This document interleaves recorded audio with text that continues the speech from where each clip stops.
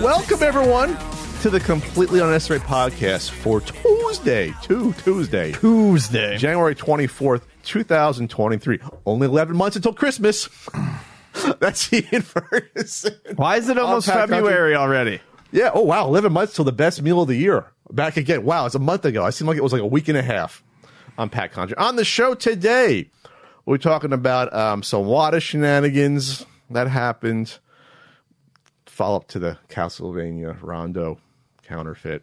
That was bad. Unreal servers are gone today on the 24th. Google Stadia shut down. Some layoffs at some game journalism companies. And we'll have some Amico fun later on and other good stuff. Ian, you have a good weekend, bud?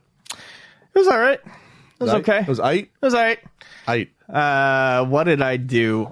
Well, we were supposed to play D&D on Sunday night, but our GM was sick, so we General manager. I always prefer DM, Dungeon Master, but GM I think is Game Manager or Game Master. I prefer Dungeon.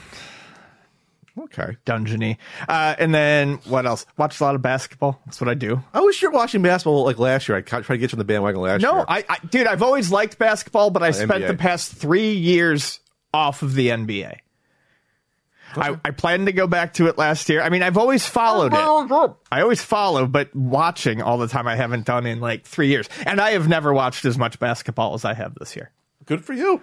You're into the game. I have lost track of all the games I have watched. I watched 4.5 games last Sunday.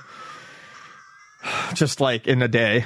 Anyway. Ian is the personification of the I love this game thing they used to do like the late 90s, early 2000s. That was their big marketing push. I just like to watch it. It's fun. It's a good sport. Yeah. You can follow the strategy fairly easily. Yeah. The college basketball was always what I followed closer, but NBA I've followed since 2000. And I don't mind the modern game as much as I maybe once thought I did. Well, maybe because it's spaced better now. Yes. Thanks to little Steph Curry. Like the game, the geometry is different. There's more strategy, I think, than used to be. Get it to the big man, then maybe kick it out to an open shot. And that was basically it. Well, certainly more offensive and three-based, too. Yeah. And there's less defense being played now because of, overall, more fouling a little bit that they call. But it's a lot more entertaining, even when I used to watch in the 90s, I feel. The game was a lot slower in the 90s. No, I agree. I think overall the game has improved. Yes, they are more skilled players. Oh, like the average player has to be more skilled to play in the NBA today, on average. Oh, sure. There's no more like really. There's a lot of power creep in the NBA. Yeah, you can't get away with just having a bunch of guys that knock people in the head like the Knicks did in the 90s, which I love. But I mean, you can't survive more when your team was a bunch of Anthony Masons and Charles Oakleys. Like it's kind of hard to do that. You need guys that can skillfully shoot the ball and you know what I mean. And to pass, like it's kind of the game's changed. Damn you, John Starks! How about you skillfully make a 3 in Game 7? Sorry. Holy shit! I've also been messing with baking just a little bit more. With bacon? Oh, with baking. I made lemon bars. Do you like lemon bars? You know what? I don't have them often. When I do, I'm like, this is pretty good. All right, there's one in your fridge. Oh, Ian! Fuck, win. Lemon bar. Thank you, Ian. Yeah, I had one this morning. They're good. This morning? Was it pick-me-up food for breakfast? Well, because I had to let them chill overnight so they would set a little bit so I could cut them. Okay, they have to, okay. Because it's custardy. Okay. And I had one this morning, and I like it. They're good. You're not going to have it and be like, oh, this is gross. I could just do better. You're too self-critical, Ian. Well, baking is definitely the area where I need the most improvement. Frank is always too critical about his cooking. Where he's like, the potatoes come out okay, and is this overcooked? I said, Frank, I hold myself to a very high standard. I said, Frank, so does Frank. You only had one disaster we all know about when you undercooked that duck that was bleeding when we cut it open. Other than that, that was it. I said to him, I was honest, that was a disaster. We knew it was. Other than that, Frank has never let us down. I was there for that, wasn't I? No, you weren't there. You weren't there for the duck. It was just me and Frank. You were there last. You were there was a barbecue at Burgers, I think.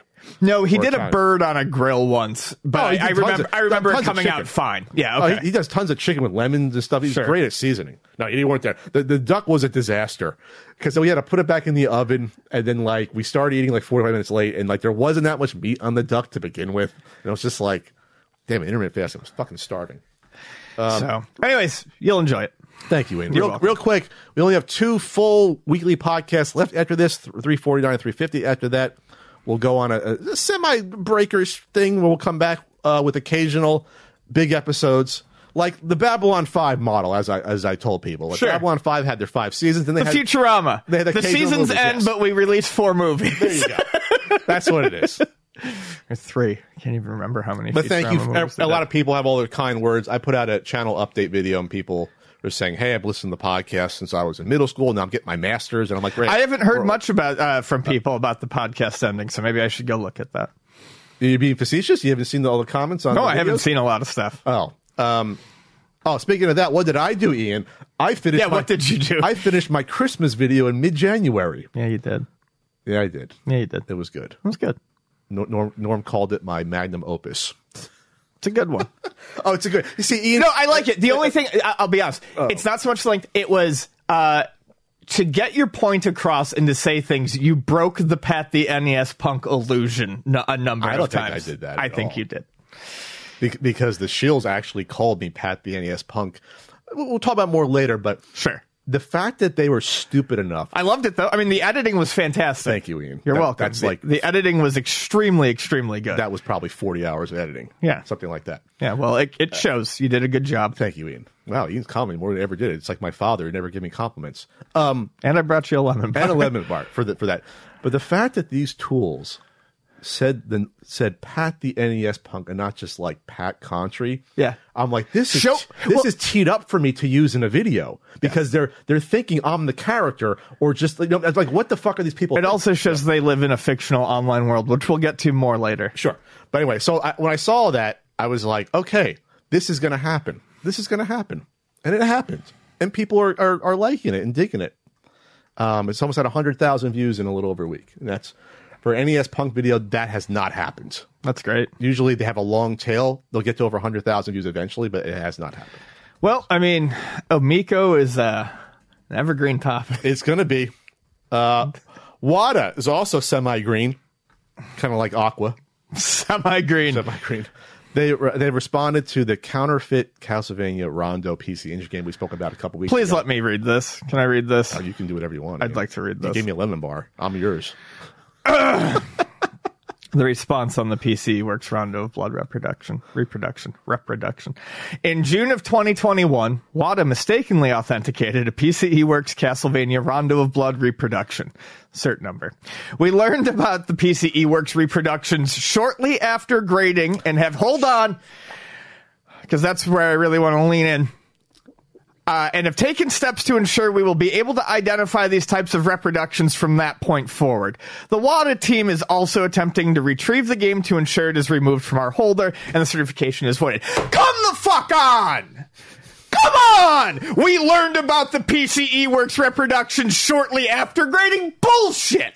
That's such a huge load of hot, steaming, wet, fetid bullshit. What? You did not learn about them shortly after grading this. They've been around forever. You put out pamphlets talking about how you were the best in the industry for this. You didn't fucking learn about this after. Oh my fucking God. What? I think, wow, that was vintage Ian moment.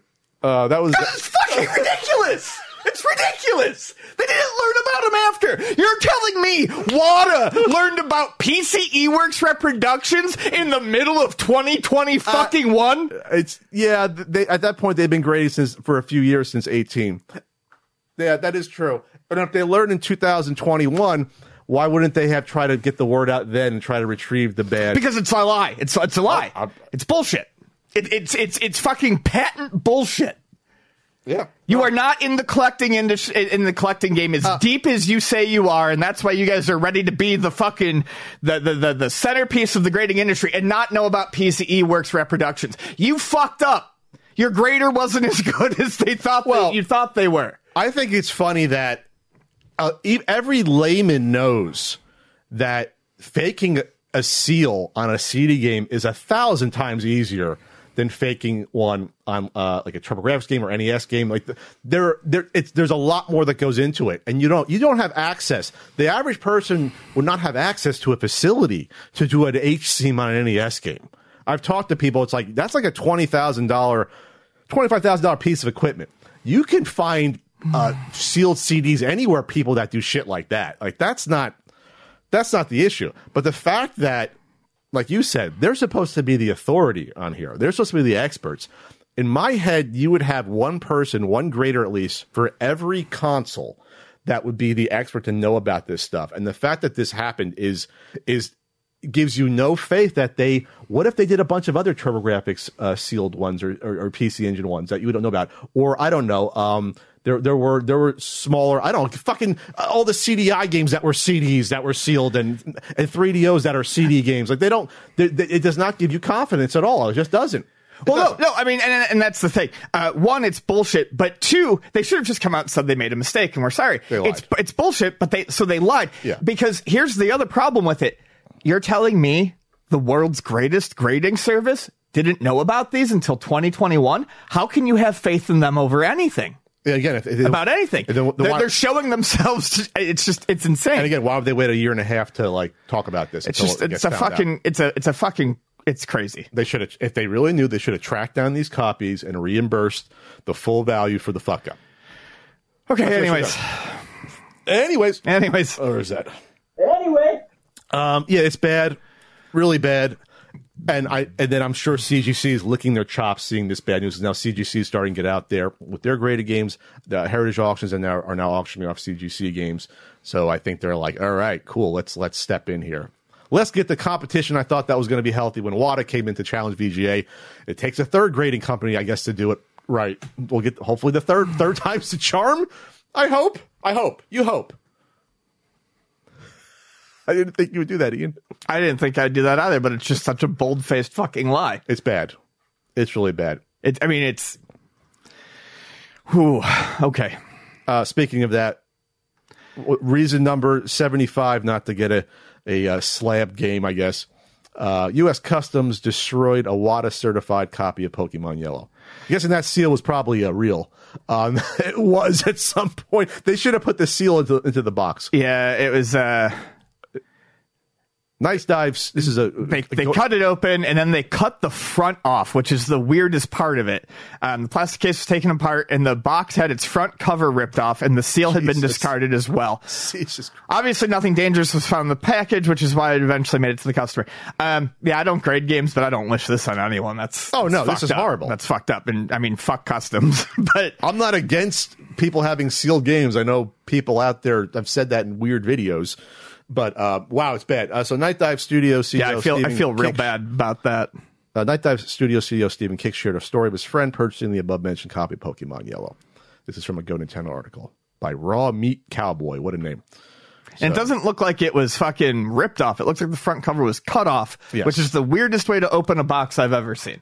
Maybe they thought it was actually something that was bomb specific. That's they sliced so they it. weren't. So they didn't open the box up. Like, this is weird. Was this like a bad X-ray scan? You think they would just X-ray this shit? Like I've never heard of this happening before. I've heard of them opening up sealed games. I think I've heard of that happening or tinkering with it. But I never heard them destroying something like this before. Hopefully it didn't. I mean, maybe there's a notoriety. You can sell this for an auction. It's the customs copy. Get it regraded. Send it back. This is the customs copy. Get the mark on it. There you go. I solved that's it. Kind of a funny way to do it. I solved it, Raw Meat Cowboy. You get it sent in. This has notoriety. This is now the most well-known sealed or unsealed Pokemon Yellow ever. There you go. We just solved it for you. Nintendo ramping up Switch production news coming out ahead of the Zelda Breath of the Wild sequel, Tears of the Kingdom. Semi-sequel, whatever. It's the same engine. It's a sequel. Sources familiar with the matter told Bloomberg. This is from IGN Ryan Dinsdale. Told Bloomberg that Nintendo has told suppliers and assembly partners that it plans to increase production for financial year 23 to 24, which would be usually March to March. So there you go. Beginning of April, yeah. And March is end of the last quarter, technically, for the fiscal. Yeah. The increase in production is also a result of component shortages, subsiding for 2 years, blah, blah, blah, blah. Okay. So you'd say, why would they do this? Well, if Nintendo thought that they were leaving money on the table because they couldn't produce enough Switches to get in people's hands, why not pump out more to, squeeze as much blood from the Switch stone as you can? Sure. Especially with this game coming out, because obviously this was their killer app when the Switch came out. 6 years ago the Switch came out? Holy shit, 6 years ago. My God, 6 years ago. 17. Dean's eyes lit up. So I see that. So that means that they're ramping up production. Obviously, Switch Pro's not happening anytime soon. No, clearly. Probably. I mean, you're not going to see it this year. We're not going. You might not see it next year. You might not see it. At this point, we're just going to get a full system upgrade. We're not going. We're not going to get a half measure Switch. It's too late. Point. Yeah, I think it's way too late. But it'll probably be backwards compatible. But yeah, those probably backwards compatible. But I don't think it'll be a half step like a PS4 Pro. I think they'll just be like, here's the new. It'll be a 3DS. Deal. A Switch 2. Yeah. Yeah, we're just going to do a full upgrade. It will be backwards compatible. Sure, because I'm sure the card slots have worked out. The little guys. That's fine. We're going to stay with the same. No one's ever complained about them. The reliability, they hold the date. I mean, yeah, it's probably fine. It's fine. It's fine. Yeah, that's it's interesting. So maybe we'll see the new Switch in end of 24 or sometime in 25. So you might get 9 years out of the Switch. You might get. Yeah, like that's OG like sort of lifespan for consoles. That's like NES that lasted like 10 years, just about. The Famicom lasted like a little over 10 years, about like 11 years. PC Engine was about 10 years. I think so. Genesis was about. I think PC Engine was a solid 8 or 9. Never mind. And then but then once you got later, they were more like 6 years. N64 was 6.5 years only. Some of the Nintendo generations have been shorter. Some of the other consoles have had longer generations. Well, no one bought the N64 all in all, so I mean that makes sense. Obviously, the Wii U was a catastrophe. The GBA was an incredibly short generation. That was only like 5 years, I think, before the DS came out. I mean, they made Wii U games for more than 4 years, but I mean that system was dead after like 3.5. Which one? Excuse me, the Wii U. The Wii U. Oh, yeah. It was 2012 to 17. Yeah, honestly, it was done 4 after years. The first 2 years. Yeah, no one cared. 4 years. So that's still Nintendo's biggest failure because of that. Don't count the Virtual Boy, which didn't last a year. That's a novelty item. OG Game Boy lasted like a decent amount, right? Several years before they went to the color entirely. Yeah, but I mean, they redid it with the Pocket, which had a better screen and better battery life. It's the same games, though. It's the same platform. Okay, yeah, sure. I mean, like platform. That's what I mean. But all right, cool. You know what's your favorite platform, Ian? UltimateNintendo.com. Sure is. That's your favorite platform. That platform, you can get RBI baseball stickers. You can get limited stickers. You can get a limited T-shirt. You get the CU Podcast enamel pins. You get RBI baseball stickers, certain guidebooks as well. You cannot get the Bobby the Brain figure right there, but you can get that stuff at UltimateNintendo.com. I should buy a Bobby the Brain T-shirt. I don't know why I haven't, since I worship Bobby Heenan. I don't know why I should do that. I'm on Twitch. Wednesdays, twitch.tv/CountryCode. Always having fun. Ian will not be there this Wednesday. Mm-mm. And and the NES app is updated. It's updated. Where's the update button? Again, or are we just making sure people know about the current update? Oh, I'm just getting it in, just to make sure people know. Gotcha. The NES app is updated. Ultimate Game Guide for NES on iOS and Google Play. Check it out. Best version of the app ever, 3.0. Good job, Jerry at Embraceware for getting it done. Unreal servers are officially gone today, the 24th. The Epic servers are gone. So the ones that have been around for literally 20 years plus are gone. 23, 4 years for the Unreal Tournament 99. And then I guess there's probably original Unreal server still on playing the OG Deck 16, which to this day is one of the best designed multiplayer stages ever. If you're familiar with Deck 16, then became Deck 32. Even Ian knows it. He's not even a huge Unreal fan. No. But I played a little bit that of it. And Facing Worlds for Capture Flag are like known as like really well designed.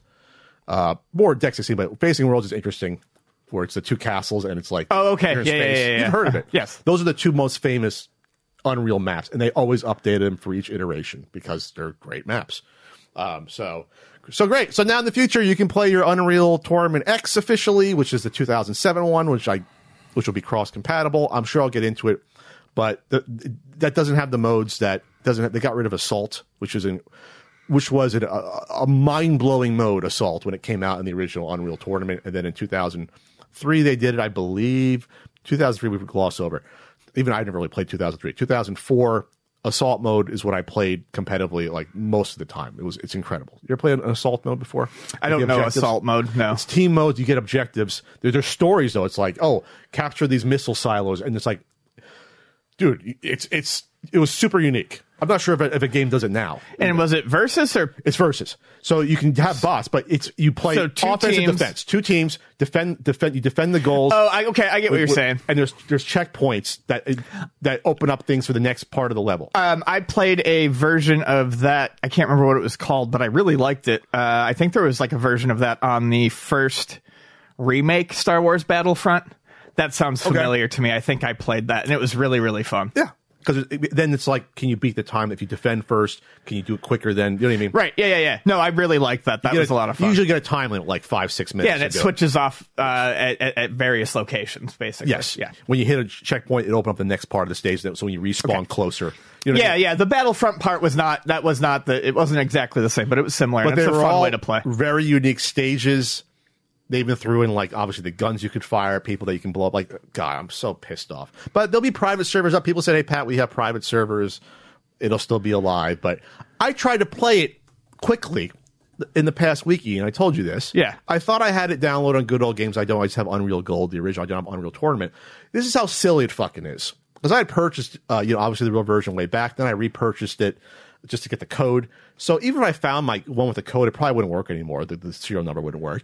I couldn't quickly purchase the game. I couldn't just buy it for $5 to play it. So I had to because that's the one time where I was like, this sucks. Like, this really sucks. Because I would have gladly purchased all of them just to have them for posterity. I just think it's funny that you say this because I have talked about emulation before and how if I can't buy something, I'm going to get it. And you're like, well, I don't know that accessibility is. You do the same thing. You want something that you can't pay for, you pirate it. This is a game, though, with servers versus a ROM. Okay, Patrick, you can't buy something, you pirate it. It's how it goes. You let me buy it, and I will pay you money. Oh, come on. You're liking this to play Tom Sawyer on the NES? It's not quite the same thing. This is a game that people still play. Give me a break, Ian. Come on. You're killing me.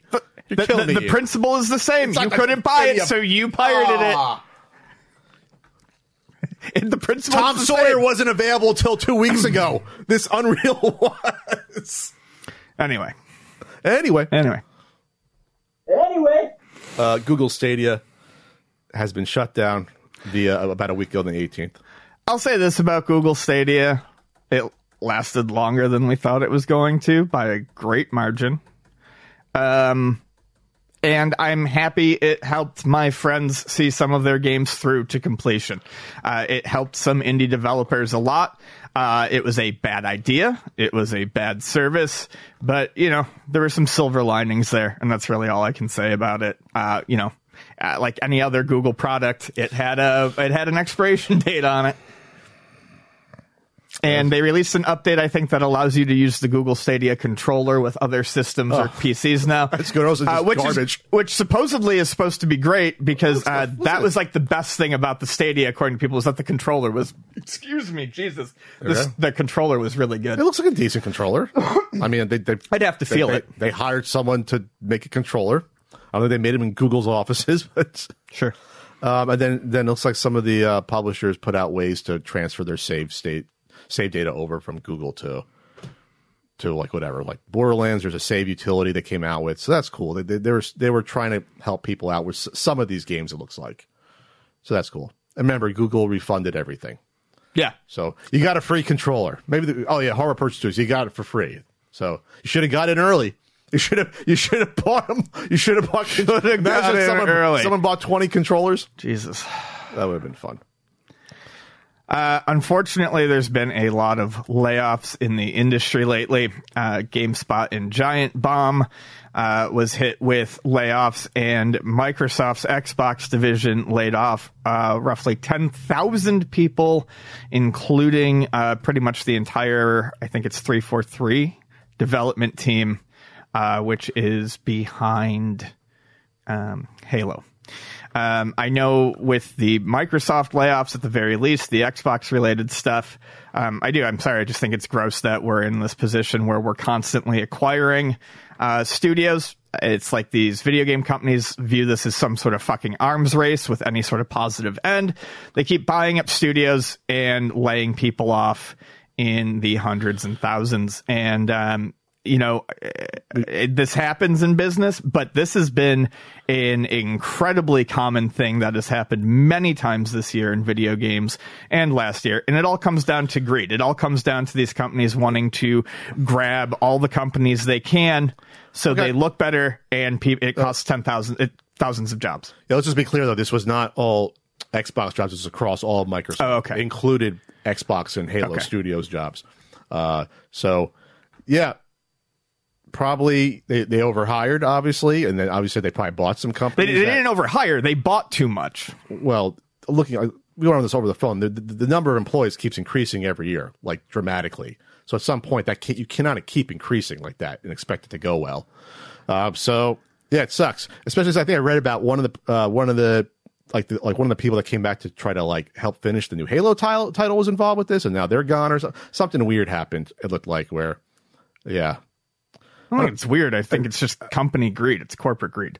I'm not sure there's anything to do with the Activision Blizzard thing. That's going to still take forever to go through, if that even goes through. If they get through the lawsuit with that, yeah, it stinks. And then obviously you had the GameSpot and Giant Bomb layoffs. We talked about the acquisition that happened with this, I think, last year. Or a couple years ago, whenever the acquisition happened with what was it, Fandom? When they bought out the basically the one company that owns everything. Company owns Wikipedia, got GameSpot, Giant Bomb, Metacritic, and more or less Fall. Yeah, we spoke about this at the time. It was on January 18th, 2022. Microsoft announced its intent. Okay, I thought you meant this acquisition of. I'm talking about this. I'm talking about the Giant Bomb thing now. Oh, I'm sorry. I thought you were talking about the Microsoft. Sorry. Yeah, the Fandom company bought out all these websites, right? Right. And then unfortunately, we know that when you do this acquisition, people are going to get laid off. It's just when. So they laid off 40 to 50 people across the company, and that included some Giant Bomb and GameSpot employees. And so GameSpot, I mean, it's not like they're folding up, but obviously it stinks. And it's like at this point, you don't see any game news site growing anymore. At this point, it's just standing pat or shrinking.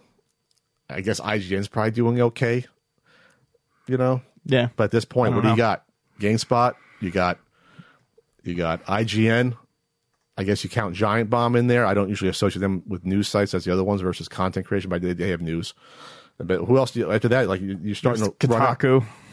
Kotaku's just, they're everything though. But yeah, they have game news. It's games related, but I don't go there for game news. I honestly don't go anywhere for game news. It's brought to me on Twitter. It's retweeted onto my timeline. I followed the right people to get the info that I want. And honestly, I load up Steam and I just scroll through my queue and I learn about games that way. Like it's just rarely has I can't remember the last time I've gone to a video game website of any sort and been presented with and just look at the news the news. Yeah. Yeah. Case in point, it's a different world, right? That's what it happens. So yeah, I think we will always have an IGN around. I guess they're the big one, or a GameSpot in some capacity. I think you'll always have room for like a couple of big gaming sites. Yeah. Maybe like the same way, like you're never going to run out of all the newspapers. You probably still have like the big ones probably around in some capacity. I think you'll always have like the Washington Post and the New York Times. You know what I mean? You're going to have the LA Times. You're always going to have is it LA Times? I think it is. You're always going to have like the big city ones and maybe some, but like you're never going to go back to how it was where you had, every state had like 4 big newspapers that operated. Oh yeah, no, it's never like you're always going to have like I grew up with the Star Ledger. That'll probably always be around because that's been around forever. But yeah, the legacy ones might be around. Star Ledger still around? It should be. Yeah, it's still around. That's the Newark based. That was the paper we had. That's when we got delivered. So we had the good old fashioned Buffalo News. They still around? They hanging in there? Buffalo News is still around. all that Dominic Hasek news that would come out after the game. Jesus Christ, man. It's the only Pat LaFontaine. No, he was Islanders. Pat fucking LaFontaine. Really pulling back. I mean, he's a Hall of Fame goalie, Hasek. Who else was on the Sabres in the 80s and early 90s? No, I mean, was there anyone else that was a Hall of Famer? Miroslav Shatan. No, he wasn't a goalie though. I mean, any Hall of Famer in Buffalo. No, I don't know. At that time, was Shatan a Hall of Famer? Probably. I was close. Miroslav. See you hockey cast now. I've been meaning to throw on a hockey game and see if suddenly I can watch it again. No, I haven't yet. I haven't tried. Okay. If you're an athlete, you know the greatest motivator of all is the fear of letting your teammates down. After all, a team is only as good as its weakest link. So you owe it to those wearing the same jersey as you to be your best every time you step on the field. That's why there's no vape in team. When you vape, you can expose your lungs to toxic chemicals that can damage your lungs. If you're a step behind, the team's a step behind. Brought to you by The Real Cost and the FDA. You want to zip into the main podcast topic? I thought you were going to talk about Earthworm. Yeah, we can just zip into the main podcast topic. We're here.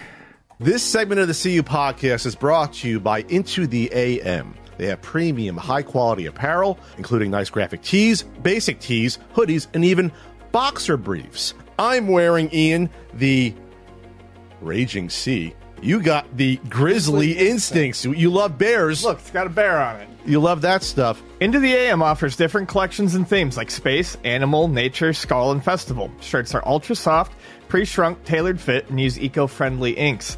And Into the AM is running a bundle deal for their graphic tees, which are 3 for $60. And they also have 3 basic tees for a great discount as well. Click the link in the description on YouTube, or if you're a podcast listener, use code CONTRI, CONTRI, and you'll get 10% off these very comfortable shirts and gear. Go look good and feel good with Into the AM. Get a shirt with a bear on it. You're going to have to start this off because it's a response to your video, but I'm definitely going to get in there. We're going to talk about Little Earthworm Jim first. Okay. And this goes to we all knew this. But this goes to a larger point of the deceit and lies surrounding the Intellivision Amico and the promotion and just how they try to hook in consumers and investors with shit that never really existed. And we call this from the get-go. So the Earthworm Jim little flash animation bullshit they came up with where it's a little run cycle left and then right, and that's it. At the time, we said that's all they probably worked on, was that. Not even a proof of concept. They literally just animated this shit and to put it in the trailer. I don't even think that's running on anything sort of engine. It's literally just a background with animation or whatever. It could be running on something. But the point is, it's not a game. Right. And they didn't have plans to work on the game. They said, oh, we're going to wait until we launch, and then we'll get the money to do that. But the point is that they use that as a focal point. The only mainstream attention they ever got prior to that E3 2021 video, wow, it's almost 2 years, was Earthworm Jim. That got hundreds of thousands of views on their YouTube channel. Hundreds of thousands? It got around. It got taken down. It's not there anymore. That's right. It's not there anymore. Interplay eventually said, stop with this horse shit. Yeah. So they took down most of their references to that. Might have still been in their August reveal, the August 6, 2020 reveal. That was the one that was a day late due to the CNET stuff. And CNET got pissed at him, I think. So anyway, the point is now it's officially coming out via Time Extension. Time Extension is like the offshoot site from Nintendo Life. And our pal Damian McFerrin, who used to write articles featuring Tommy's Q&As with absolutely zero pushback. He did a little journalism here. Yeah, he did. Finally, did a little journalism. I applaud you, Damian McFerrin, for doing some fact checking and double checking things. 2-3 years later, but we did it here.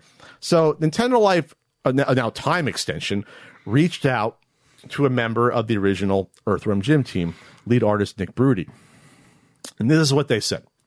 A new Earthworm Jim game with the original team almost happened 5 years ago, but a deal with the IP owners couldn't get worked out. I think everyone will be up for some time. Feels like unfinished business, but hard to align everyone. I wouldn't do it without the key players. So then Tommy got the band back together for their little, I guess, powwow beer meetup where they put this in their pitch videos and their trailers. They got notepads. Tommy's like, and they got together to do some cry walking. I don't know if it's that cry walking, but from an episode of Home But Movies. they literally had nothing and were just brainstorming potential ideas. The problem is that Tommy used that as the impetus to say Earthworm Jim 4 was being worked on, and it wasn't being worked on. So the follow-up in this article, he says this: I am not involved in Earthworm Jim 4. The Shining team did get together for a reunion that Tommy Tallarico organized. Hey guys, get back together. We'll talk about stuff we worked on 25 years ago. He also used that to start a live stream to the world to talk about the Amico console that he was spearheading, of which Earthworm Jim 4 was going to be one of the titles released on the console. At the reunion, we all did get together privately and talk about ideas for the next Earthworm Jim game. And that was the extent of it from me. And probably the extent of everyone else. Yeah, for everyone else. That was it. It was to get people excited. I saw people doing videos, YouTubers saying, hey, Earthworm Jim 4 is coming to the Amico. I saw it. It worked. It was the most mainstream coverage they ever got, was this Earthworm Jim game. It was. You can check the numbers. If you can find the original, I think they took the video down. So he also said, Nick said it was a fun moment where it felt like the old team was back together. I believe some of the original Shining members were interested in making it, though. There you go. Never was gonna get made. Nope. Unless this console blew up and sold hundreds of thousands of consoles, it was not going to be made. It was a sham. Absolutely a sham. And I think Interplay, was it last year, the year before, they said, what the hell's going on? Stop using our name. We don't know exactly what happened there, right. But that's kind of what we think. But they probably sent a strongly worded email saying, stop using this game to promote this console and our IP. Well, it's because, I mean, every partnership he had was formulated on maybe we should do something, and someone said and he took it as back of napkin writing. Earthworm Jim 4, we're gonna run with it, and we're gonna try to hook and they probably let him fucking dick around with it for a little while like a kid in a sandbox with a new toy, and then they're like, okay, Tommy, obviously nothing's happening here. They're patting Tommy in the head. Tommy, we're gonna do it. It's gonna be fun times. They're just, and then Tommy uses it to bilk investors and YouTubers into thinking that there's something going on with this when there really wasn't. Which segues now into this. Here we go. So I put out a Pat the NES Punk video called Intellivision Amico Christmas. The holiday is not the important part. It's themed that way, but there's nothing of importance there. So what I did in that video that Ian said was pretty well edited. Thank you, Ian. Yep. In the intro, I lampooned all the bad takes and all the over-the-top criticisms that Ian and I got, but a lot of times only directed at me because they call me Pat the NES Punk because they think it's a character when it's, that's not my name. That's just a character, a fictional character. But they directed all these over-the-top hits at us. And I highlighted some specific individuals who I thought took it too personally, because these weren't Ian people that said, hey, I'm excited about this console. I think it's going to be a good idea. Or even just saying, you know what? I think Pat and Ian are wrong, and this is why. People decided to go into a different direction and attack us personally, make fun of sometimes our appearances, make fun of how we speak. I stutter, guys. Get over it. It happens. and really say things to try to ding our reputation in the quote-unquote retro game community and in the gaming YouTube community. Really tried to think that they were going to take us down. And what was interesting, I think the most interesting point of this to me was that that they swung first. Oh yes, we had criticisms about it in the Intellivision Amico, and they felt like they had to come out. I mean, talk about these are the people who probably fucking hate simps and fucking you simped for Tommy. We'll get into that. You simped for Tommy, but I'm sorry, real quick. We never attacked them. We attacked the Amico, and they attacked us because we attacked the Amico. And some of you going to say, guys, you shouldn't punch down. This isn't going after innocent people. This isn't going after people that I'm never going to go after anyone that just said I'm excited for the Amico. I said I felt worst about people that were legitimately excited for a new Intellivision console. I said, because they got taken for the biggest ride, and now the Intellivision name is forever mud going forward. Sure. Those are the people I honestly feel bad for. The folks that hang out at PRGE, at the Intellivision booth, just to say, hey, we love growing up with the Intellivision. that name was forever tarnished now, unfortunately, because of the Amico and Tommy Tallarico and his minions, like these YouTube minions we'll get into. So I did a poll, Ian, just to see, like, should we talk about these specific people or not? And I featured most of them in this video. 61.7%, 62%, yes, they deserve it all. 17% said yes, but don't be petty. So that's 69%, 79%. And 21% said they're not worth it, but people in the comments still said it would be fun. So I had a fun time putting together this, and I'll try not to go too below the belt, but hey, they already did. So what can I say? If we swing back a little bit, I'm sorry, but at some point it has to be said. And we don't have that many podcasts left to do this. You know, this is not a victory lap. This is going after specific individuals. I feel like this is what I would have mostly covered in my victory lap. Oh, really? So this is okay. I mean, honestly, we're just going to be repeating ourselves. We'll do a big end of Amico show whenever they go bankrupt or whatever. But this was mainly what I wanted to focus on. So this is, I'm going to forget to say things, and I'm sure it's going to come back up again in the future. But this is more or less me trying to get everything out. Okay, but this is targeted at specific individuals that deserve the most. First off, probably the least offensive one, but annoyed me honestly the most, was Game Test Play. Game Test Play did a video mocking us and our coverage. Not just mocked our coverage, made fun of how we spoke, made fun of me saying said that we should learn made fun of me tripping over my words because it happened. Said we should learn to talk down us like we were fucking children, like we don't know what we're doing, like we haven't been doing a podcast for 10 years. Am I stuttering yet? Game Test Play? It was demeaning. It was ugly. And the worst part about that, this individual advertised on our podcast. The podcasters who can't speak or have good judgment, you chose to advertise on the CU podcast several years ago with your little channel where you just play, I guess, a DJ mix of obscure video game music. And I gave you a good deal. We communicated via email, and you seemed okay at the time. So I don't understand why you would hit back at us. Is it a jealousy thing? Did our ad not do well for you? Either way, Are you just an asshole? Could be that. I'm going to go with that. But it was, when I saw that, I was like, is this the same guy? Assholes make fun of how someone speaks. I was like, is this the same guy who had the balls? My email records were lost from a certain point when my GoDaddy, the servers transferred, so I couldn't find the email, but I searched and I found the video. And I'm like, this was the same individual that advertised with us. Very interesting. And then they had the best line of that, Ian, where he made the bet, which I put in the video. I will bet you, Pat, that the Amico will sell 1 million units in the first year. And it says, and I've done some research on that, and it's going to be a close call. And what research did you do, Game Test Play? I would love to see the trade papers you read or the market research that Tommy Tallarico pretended to do for you to make that decision. I'd love for you to do a response video. I mean, look me in the eye and talk about how I talk, you piece of shit. But you won't, because you're a coward and you have magically disappeared. Yeah. And you owe Pat $200 because you ran your big fucking mouth. Well, I guess you could always say, well, it never came out. So in his defense, but it was just a really weird. We're going to go through a theme here where all these people were either directly aligned with Tommy Tallarico or at least were influenced enough to come after us personally. You can, and also you can say that you don't like, you can say that you like the Amico and come after us, but it was weird how all of these people went immediately to below the belt personal insults. Absolutely. Absolutely. Because they have no love in their life.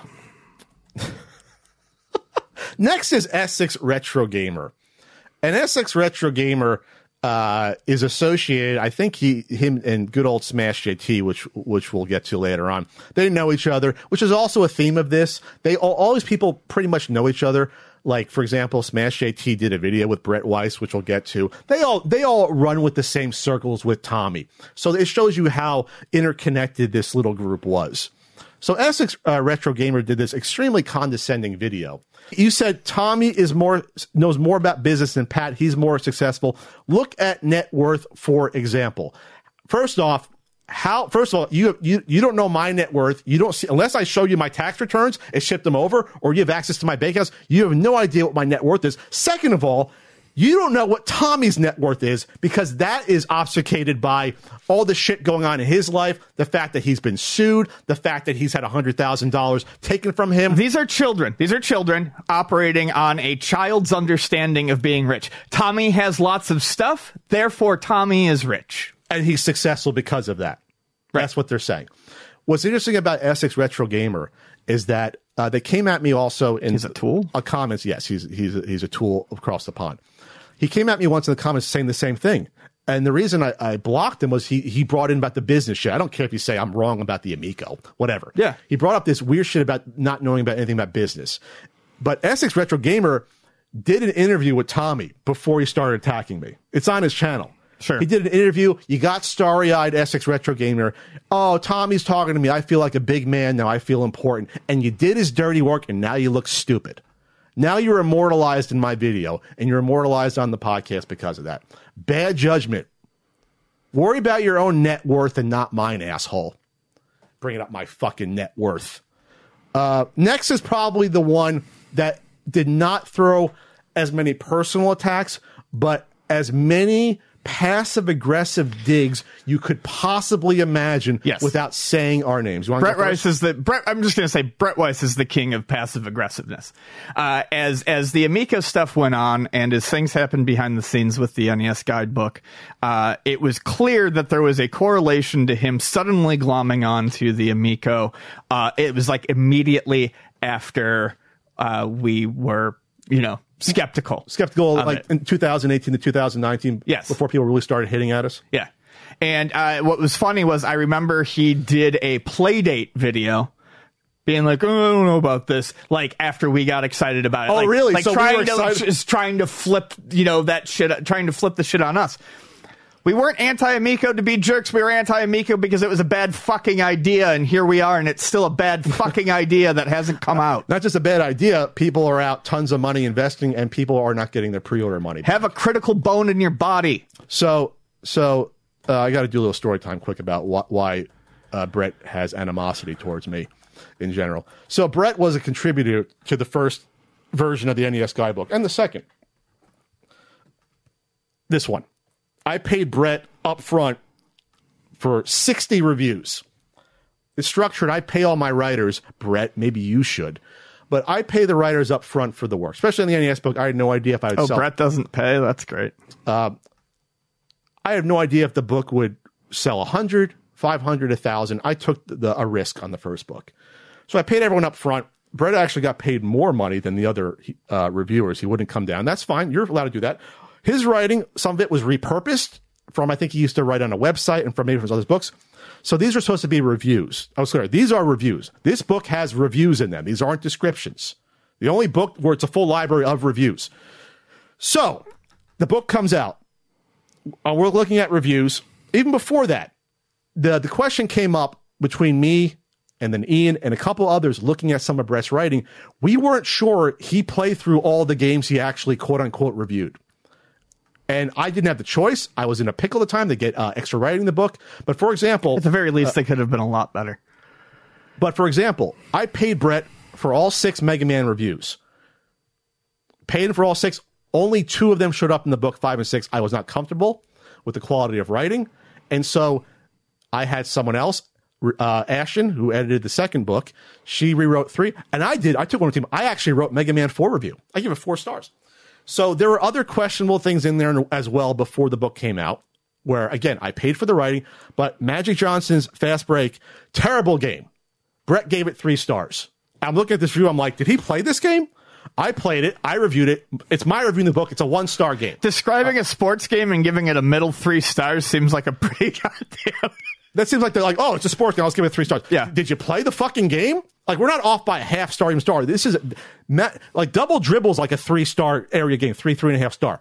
Magic Johnson's is not. It is bad. And there were other reviews like that were weird. The Adventures of Rad Gravity come to mind, where he wrote the review and it was just missing things like describing different types of weapons or items you need to progress in the game. Half of that review was mine. I had to go back and play the game, Ian, for a couple hours and rewrite the review and still gave him credit. But these are the issues we constantly saw. So for the third revision, since the second print run had to come out right after the first because it was sold out, Ian rewrote like Gunnack and we had a few others of his written. By the third print run, though, I was like, I don't trust these reviews. We're rewriting all of them. Brett found out. He got a bug up his ass about it. He put out a video where it was wishy-washy, where he thought I took his writing out because of royalties. There was no royalties. You were fully paid. You should have let people know that in your video, Brett. And I took your writing out because it was mediocre and not up to the standards of the other writers in the book, like Ian and myself and Ashton and everyone else that worked on it. That's why, Brett, your writing was taken out. And you made it a thing by going public about it. And I guarantee you, Tommy pushed you. I guarantee you had a conversation with Tommy, your friend, and he pushed you to make that video. Guarantee it. Moving on. He doesn't deserve this much time. Big Retro Show. This is one I don't know. Big Retro Show. He was the guy who said that Tommy was living that fat life, yes. And that's all I know about him. So Big Retro Show, I confuse it with XX Retro Gaming. Big Retro Show, I think, knows Smash JT. God, simping for fake rich people is just such a pathetic trait. Yes. So anyway, real quick about Brett, the one last thing I'll say, because he did respond to it. Because someone said, hey, have you seen you in the video? And Brett said, doing great. Apparently, I'm an evil moron if I was excited about a retro console that unfortunately never came out. Never called you an evil moron, Brett. I think you're an opportunistic fool that thought you were friends with someone who really used you. That's all. I don't know if that's better or worse, but that's it. Next is Big Retro Show. Big Retro Show said I took his comments out of context, that he was never an Amico shill. If you're not an Amico shill, why are you so up Tommy's ass about how much money he has? And why he literally said, I'm jealous of Tommy's money and his lifestyle. You know, the guy that has a Lamborghini kit and fakes having a real Lamborghini in the past. You know, the guy that is being sued for over $100,000 because he's so dumb. A guy who tried to smuggle $100,000. Yes. And you're all still defending this guy. A guy that just had to auction off all his comic book stuff and all his Spider-Man shit and his game collection stuff because he's doing so great. Big Retro Gamer. Big Retro Show. I don't even know his generic name. Sorry, Big Retro Show. I won't get that wrong again. So he literally doubled down in comments on YouTube about this, that I am jealous about this, that it's all about Tommy's fame, and that's what it is. It's ridiculous. Who the fuck wants Tommy's fame right now, especially? I understand we have people that... Infamy. People that simp for rich people. Like, I wouldn't do it, but at least on some level, hey, Elon Musk running a car company, rockets, richest guy in the world. Okay, I wouldn't do it, but at least there has some basis in some reality. Okay, Tommy Tallarico. Tommy! It's Tommy Tallarico. Come on, Big Retro Show. And then we said we're a couple of nerds. You can't aim your sights higher than that? Come on, dude. Come on. And he said like we're both nerds in a basement recording, like we're just this isn't a basement. First of all, I don't know why people think that's a dig. I wish I had Why are you even responding to that? But it's like, I wish I had a basement. I wish I had a basement. Stay focused on the importance. I wish I had a basement. Everyone in San Diego wishes they had a fucking basement. We don't have basements here. It sucks. It's free space. So that's all when it comes to that. It's just like, dude, get over yourself. And then someone left a comment about that. I'm mad jelly. That's his quote. I'm mad jelly of Tommy. Mad jelly, like it's 2000 over here. It's 99. And then someone left a quote. The same person that approached Ian. Not a quote, a comment. A comment. Do you see the comment? Did I upload that for you? I read it, but I don't know if you left it for me. No, it's under. Is it under response here? I don't know if I uploaded it. So the person that approached Ian at PRGE last year. By the way, they approached me at PRGE before the H-Bomber guy video, before your Amico video. We already talked about it. I don't care. He was the one who said Tommy was a great guy and that we needed to make up. And then we talked about that a little on the podcast, and he was like, whatever. He got a little responsive. What did he say, though, most recently? He basically said that someone's going to find us in a dark alley. Like physical threats.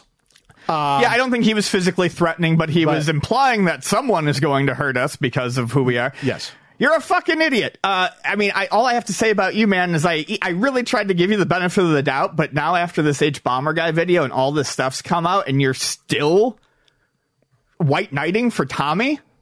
Impressive. And Essex, God, they're the same people, kind of, just across the pond. Big Retro Show responded saying, yeah, they won't say anything to anyone's face. Ian literally said it to that guy's face. The fucking dude who made the comment was making the comment because he got into it with me at Portland, face to face. I have no problem saying anything to someone's face. Big Retro Show, if you want to discuss Tommy Tallarico's fat life with me in person, I am not hard to find.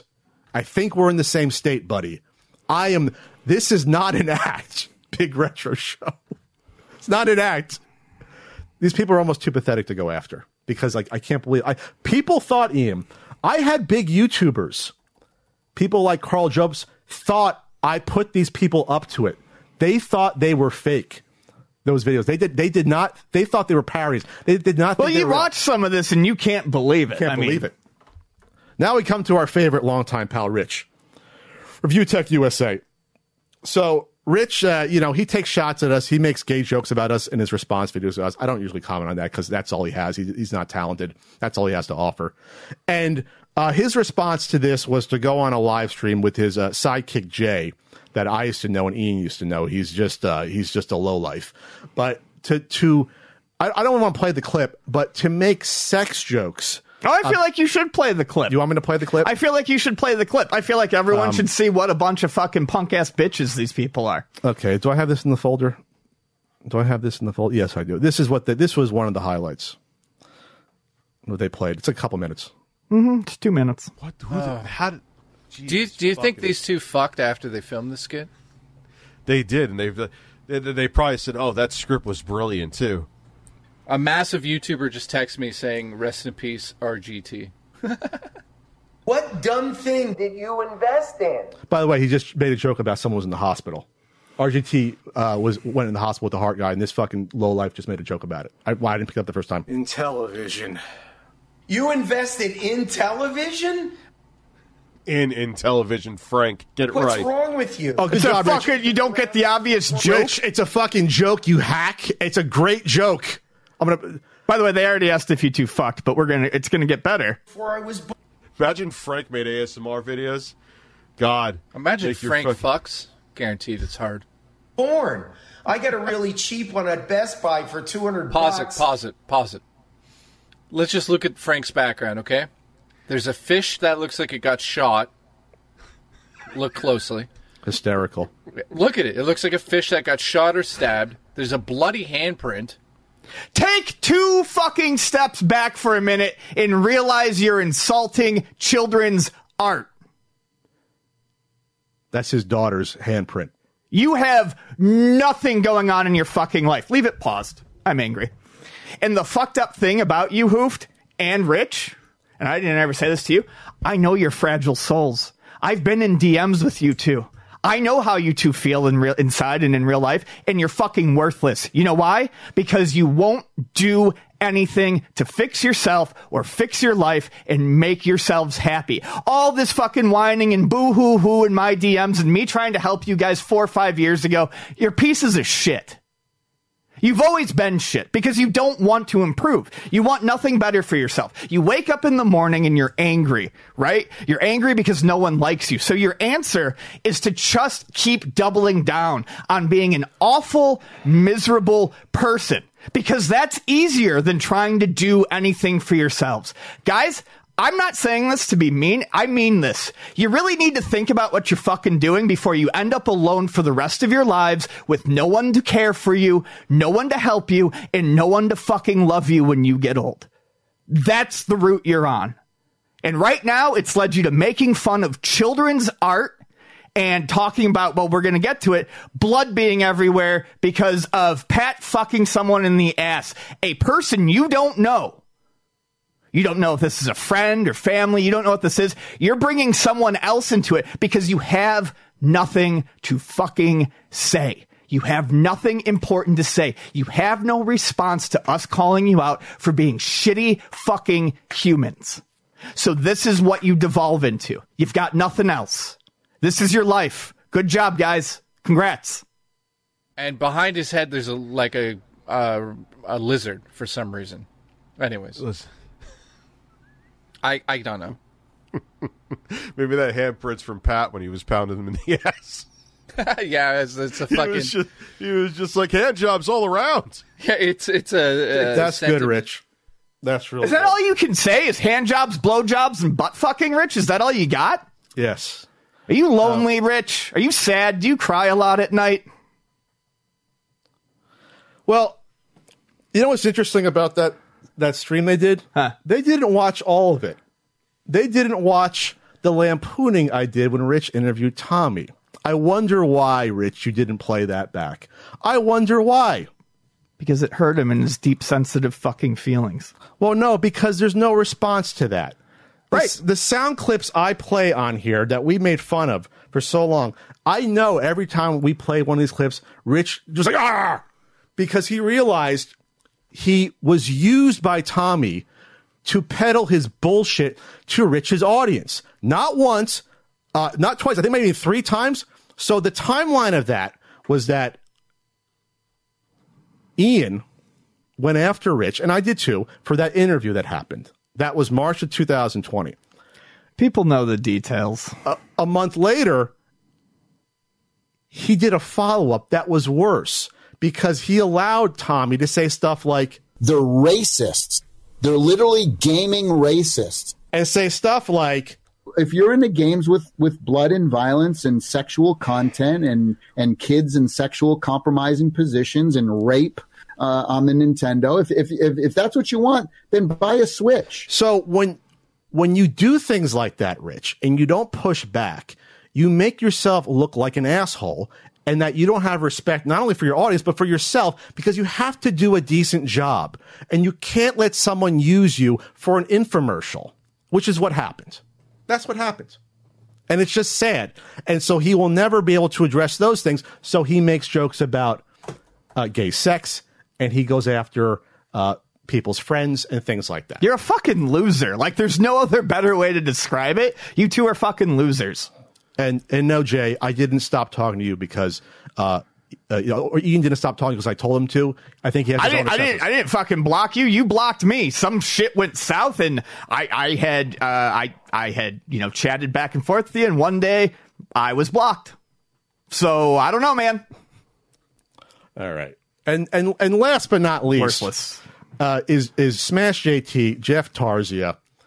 Jeff always had a hard on for us. He's done about 8 to 10 videos about us. CU Fraudcast. Pat the NES Punk is a fraud. I think he took that one down. And Jeff is a person that always was clout chasing for attention. One of those people that think, I'll attack someone, we'll make up, and then we'll work together. This is what I was talking about earlier when I said these people live in a fantasy land. Yeah. They're ambulance chasers. And Jeff especially. You sniff out the fucking drama wherever you can find it in a dump. You rush after it. You put out a video without thinking. You say a bunch of bullshit. That person gets mad. I've seen this happen many times. You two make videos about each other. That brings your views up. Then you guys shake hands, and there you go. Fair play, right? Right. That's how you think it is. Except Jeff. Because I know you really are talking lately about wanting an apology. It's barely been a year since you made fun of me for being sick and said I was a scam artist. Forgive me for being sick with no money in America. That never happens, right? And I didn't put out that GoFundMe on my own. I did it because people kept asking. You think you're going to get you're going to get forgiveness? That you're going to apologize for that? Well, first of all, he never really apologized. No, he never apologized for that. He says he's tried to apologize for you. But no. Jeff, there's no coming back from that. That's not a thing that people just fucking sweep under the rug. There are real repercussions for the fucking bullshit you say. Yeah. And again, like I said about Rich and Hooft, you're going to find yourself very fucking alone, Jeff. Because you're burning all your fucking bridges. So there is no rebuilding. No. When you're a piece of shit like you are. This stank will follow Jeff to the ends of the earth, at least on YouTube. There's no rehab from this. So his response to my Miko video was filled with lies, was filled with like, oh, it was entertaining, but I saw through Tommy's bullshit. No, you didn't, Jeff. You absolutely didn't. So either you're lying or you're stupid. That's one or the other when it comes to this. So, for example, he said in his video he thought Tommy and him could have a mutually beneficial relationship and would help his channel. This is a person mutually beneficial. No, it would have been one-way beneficial. He said, Amico gave my channel attention, and that's one of the reasons I ran with it. You ran with something that you originally, Jeff, on your channel said was a bad idea. His first video echoed ours. Yeah, I know. We had similar thoughts, Jeff. We both thought this was a bad idea. But what happened? He realized he could turn it into us versus them. That was part of it. But you thought Tommy and you could be like partners on the path to fame. How misguided is that? The Tommy Tallarico just the gaze of Tommy's face just transforms people into mush, and I can't think anymore. So you lied in your video saying you were not on board with crowdfunding, but crowdfunding was the very first thing they did, Jeff, in early 2020 with the Founders Editions. That was crowdfunding. They got people's money for pre-orders. That was the very fucking first thing that happened, Jeff. The very first thing. So that's a lie. You left a comment on the last crowdfunding attempt, Start Engine. That's gone. But you left a comment, Jeff, after you knew this was scammy as fuck, after you knew this was turning south. You left a comment saying, I believe in the team. I'm paraphrasing. This was your Republic quote, which was probably similar. I invested because I believe in the team at Intellivision. I have personally met with the creators and played this console hands-on. I can confirm there is a potential very bright future for this device. Great couch co-op games with a truly unique controller makes for a very special gaming experience. So I don't know if that was the exact quote on Start Engine, but I remember seeing you put down a comment there. And that was after we had covered the SEC bullshit, after we knew this company was dead in the water, and you were still doing Tommy Tallarico's bidding as an accomplice to a scam at that point. You knew it was going down, and so your comment could have contributed to someone putting in more money, and thank God Start Engine shut down that campaign.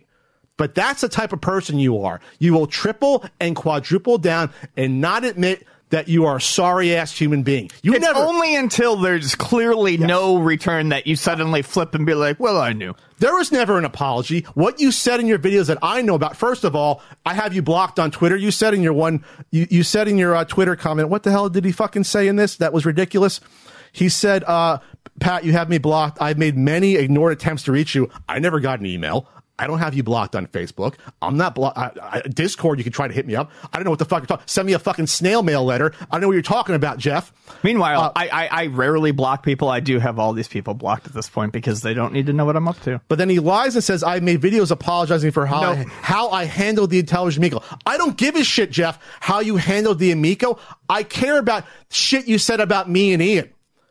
An apology is, I apologize. I'm talking like you're four. I apologize, Pat and Ian, for saying these things about you. That you were a fraud. That you faked your medical issues. So desperate for fucking attention, you really went after someone's medical issues. But that's an apology, Jeff. An apology isn't Pat and Ian were right about the Amigo. That's not an apology. That's just saying we were right about a situation. That's stating facts. You are a child, Jeff. You have to be accountable at some point for your behavior. So, yeah, he wants to make amends, and so this is probably the most disgusting thing I've ever seen, because he put out another tweet when he was nearby with his wife saying, hey, Pat, let's meet up for a fucking beer. You dragged your wife into this. You took a selfie with her and tweeted it. It's despicable because, first of all, you don't know if I'm a psychopath or if I'm going to confront you with your wife there. Second of all, I doubt you told your wife when you were taking that selfie, hey, I'm going to tweet at a guy that has a very good reason to be upset at me for how he's talked about him and his friend. Yeah, way to use her as a shield, you fucking coward. It's just ridiculous. So it's These people are insane. Do you not know how social interaction works and how when you say things? No, they clearly don't. They think it's all TV. It's all a game. It's all a game. It's not a game, Jeff. You don't come back from this. There's no happy ending. You don't get to write your own little happy ending when it comes to this. You were an accomplice to a scam with Tommy Tallarico, and you thought you'd get rich on it. You lost money. I don't even blame you for throwing in $10,000. If you think you're going to make your money back, that's fine. but you doubled, tripled down. You did his bidding. You did multiple attack videos on us, and I actually pity you in a way. Because I can't picture a reasonable adult acting that way. I don't. They deserve all the loneliness and misery that's coming to them at this point. They don't want to fix themselves. They don't want, like I said, they don't want to make themselves better. They don't want to be happy people. They'd rather just be miserable and talk about fucking drama all day because it makes them feel better about their lonely, meaningless existence. You literally said you made multiple videos apologizing to Pat Neen. You did not. You never said, I'm sorry. And you know what? You know what someone has said about that too? It's not about making a personal, making a video, because we might even find out about it. How about you personally reach out? When Gamester81... Yeah, making a video that you're going to put ads on, and monetize for drama and clicks, eat shit. When Gamester81 made his video attacking me after the Coleco Chameleon thing blew up, he at least was a man and personally called me and reached out and spoke to me, and we hashed it out. The video was a terrible idea, but at least he actually apologized. That's what an apology is, Jeff. That's what people do when they realize they made mistakes. This isn't like, I'm going to see you, we're going to have a laugh about it. Ian's going to see you and have a laugh about it. That's not how these things work with real adults. But again, I don't think he's actually sorry, and I don't think he really considers it a mistake. This is part of the MO. This is part of the fucking drama YouTuber circuit. They try to pull you in. Absolutely. And so maybe that's where we end it. This is who these people are. And it's a shame that you let Tommy Tallarico take advantage of you. It's a shame that a lot of times you did his bidding. It's just a shame that you all had to go below the belt and get fucking ridiculous because you couldn't handle an opinion about a fucking video game console. Yeah. That's all. I didn't even call anyone a sewer. All right, let's move on. We got a Patreon poll, Ian. Patreon.com/CU podcast. You go, you look at if you want to support us, and we offer you things like the full video podcast early. The full video podcast. You get the bonus bit. The bonus bits. Talk about Goonies Pinball this. Yeah, we did. You get writings. And these poll topics. Pin Club. Probably missing something. Oh, I shipped Hangouts. I shipped out 6 pins this week, so the Pin Club's alive. In second place, best games that had unique controls, 42%. First place, what would game collecting look like if games were unable to still be played? I'm guessing from like the 80s and 90s, 2000s. 58%. Ian, how would the retro game collecting world and scene look if we, for example, couldn't pop in and access Super Mario Bros. 2 when we put it in our NES anymore?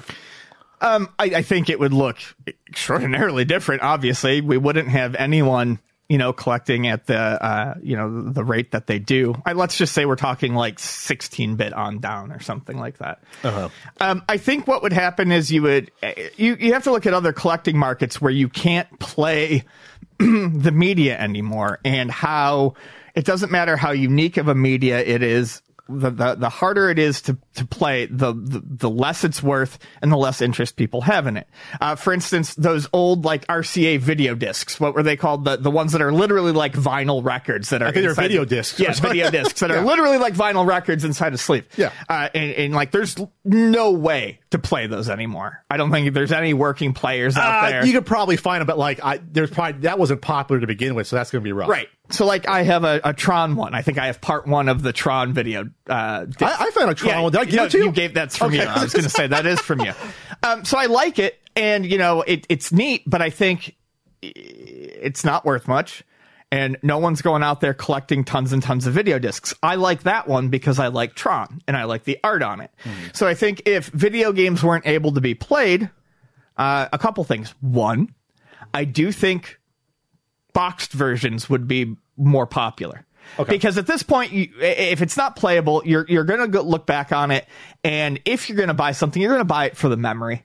Sure. You're going to buy it for the memory. You're going to buy it because you remember the cover and something like that, and you're not going to be able to play the game. So I think having the manual in the box with screenshots on the back would be of more interest to people than it is now, because now you can buy the cartridge and throw the cartridge in, and all your memories are right there. If you can't play to get the memories, I think the feelies would be more interesting.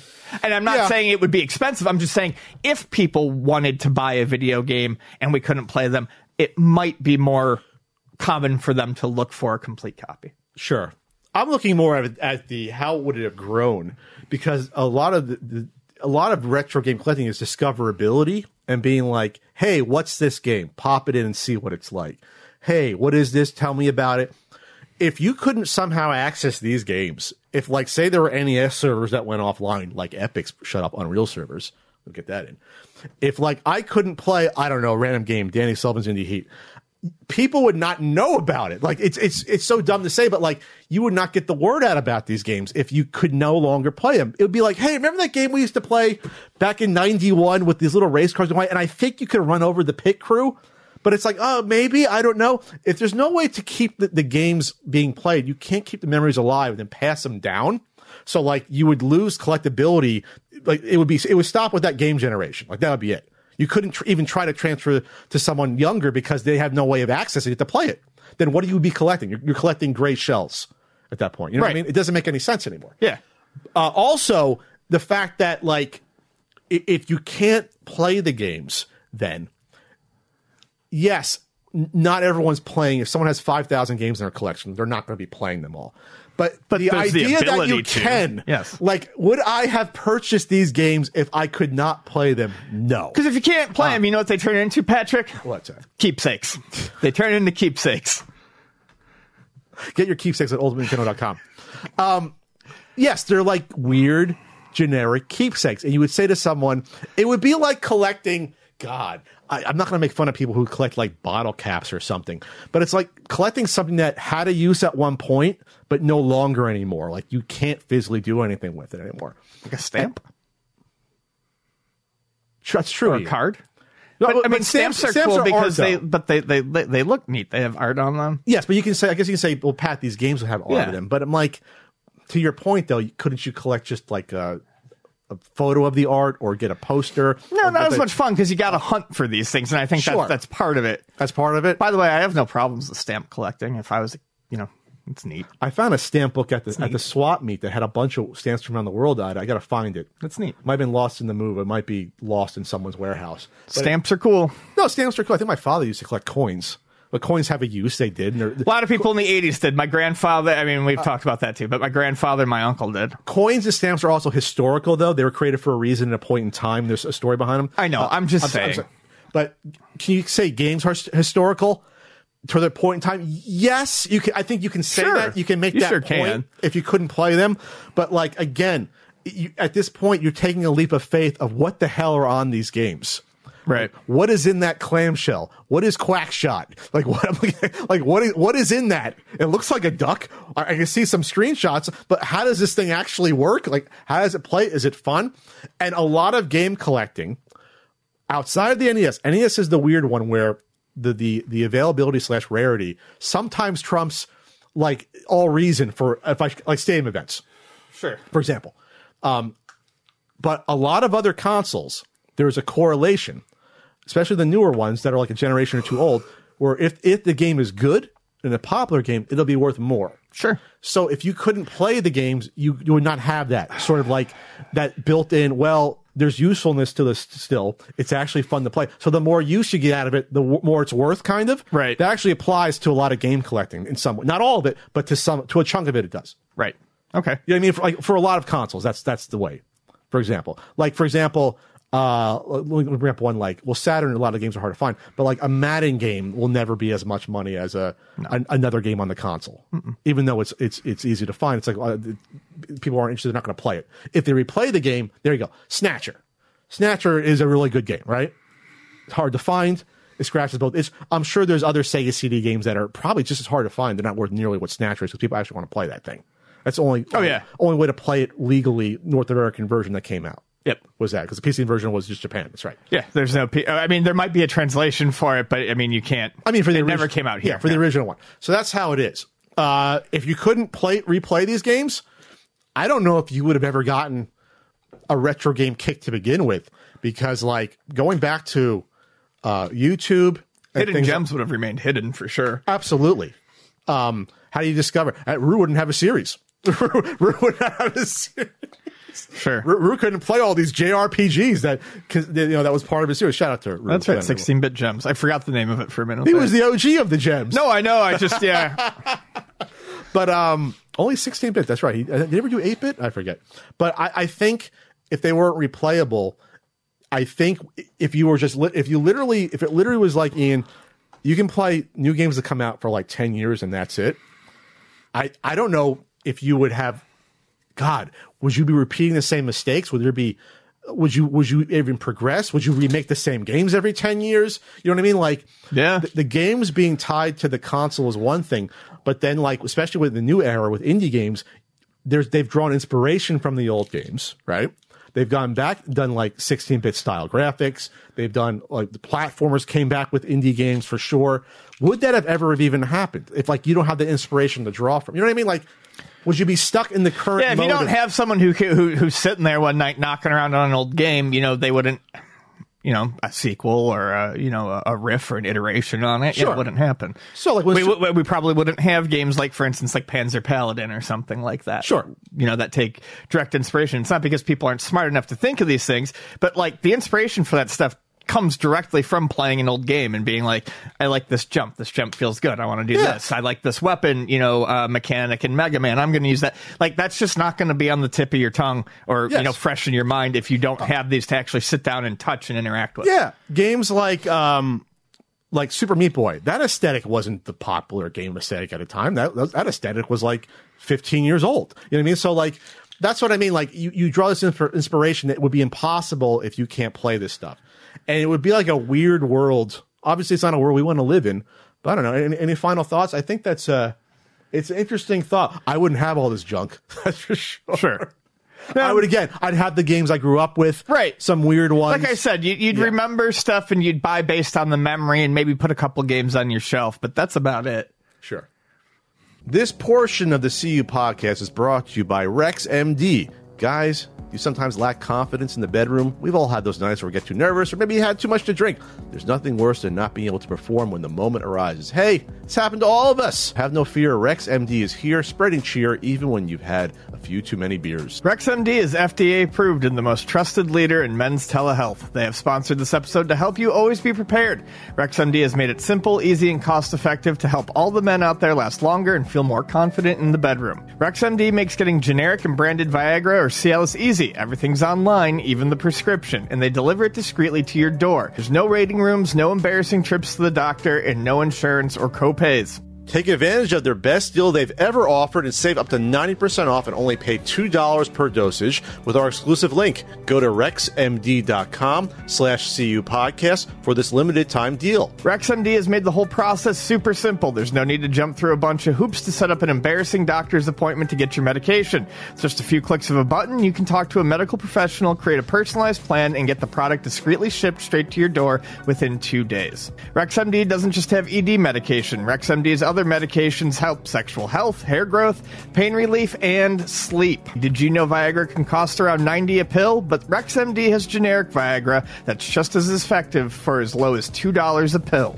Unlike other brands, RexMD is FDA approved, clinically tested, and a U.S. licensed pharmacy. You'll be getting FDA approved ED treatments at 90% cheaper than other doctors. It's fast, simple, and cheap. You can access your U.S. licensed RexMD physician anytime you need afterwards. RexMD has already helped over 300,000 guys gain confidence quickly and conveniently, and they're here to help you. Act now to take advantage of their best deal yet by heading to RexMD.com/CU podcast. Our exclusive deal will save you up to 90% off, where you only pay $2 per dosage. Starter packs of generic Viagra or Cialis are now available for our listeners to get started. That's RexMD.com/CU podcast for up to 90% off. Give the gift of pleasure this year with RexMD. We got voicemails. Go to anchor.fm/the CU podcast. You go, you leave a voicemail. You keep it short and sweet, and I'll love you forever, because that's what I like here. And we go to the first one here. This is John from South Carolina. Ian, on the first episode of the podcast, you mentioned Super Princess Peach was one of your favorite games. You did. The one on the DS. I really like it, but I wouldn't call it one of my favorites. Is it still one of your favorites? Question for both of you. What are some of your favorite 3DS games? Thanks, guys. Yeah, I don't know if I would still call it that. I really, really, really enjoy it. And I think at the time I had just finished another replay of it. So I was I was high on it. I love the look of the game. I love the sprite work. I obviously like the fact that Princess Peach was the main character. And it's really good. And I'd recommend it to anyone. I know a lot of people think it's maybe too easy, but I think it's a really fun, like, relaxing game to play through. And for 3DS, I think no series made the 3DS look better than the Etrian Odyssey series because everything worked so well together, with that lower screen being the grid paper for the map and the top screen being the game. Hey, Pat. Hey, Ian. This is Max calling from Edison, New Jersey. If you're listening to this, it's now the new year, so Happy New Year. Woo! Hope you guys enjoyed your holiday season, and I'm looking forward to the podcast this year. Thanks, guys. Well, Max, thank you. You got a couple more left for the regular ones, but thanks. I think you're allowed to say Happy New Year for all through January. That's my rule. Okay. I said it to someone like last week. I was like, am I allowed to say it? I'm like, yeah, why not? Hey, guys, it's Mike from Jersey. Jersey, Mike! Has there ever been a better peripheral name than Power-Based Converter? No, I it's remember great. in school sitting down at the Gearheads table and saying, oh, how was your guys' weekend? I had to change the Power-Based Converter in my Mega Drive. They still stuffed me in a locker. Talk to you later.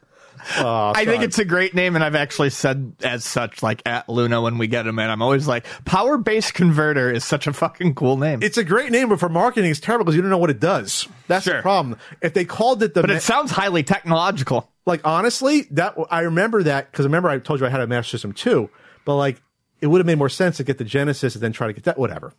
It's not compatible, like, 2 games on the Master System.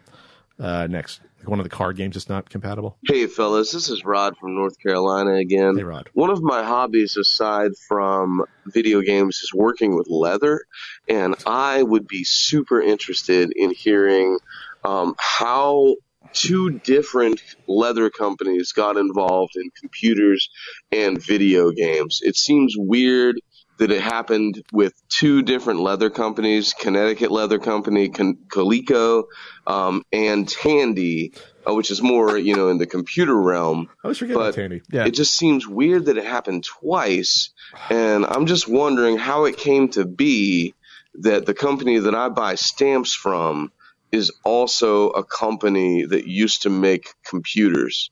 So anything you got in that realm, please enlighten me. I have no idea how that happened. Well, these are old companies that started out in the early 1900s, and they diversified, they invest in other things, and they probably thought, oh, this is the new hotness. So, like, Coleco started with all the the Pong clones, what they started with, and they had the little handheld games. So they got into electronics. So it's like, it makes sense.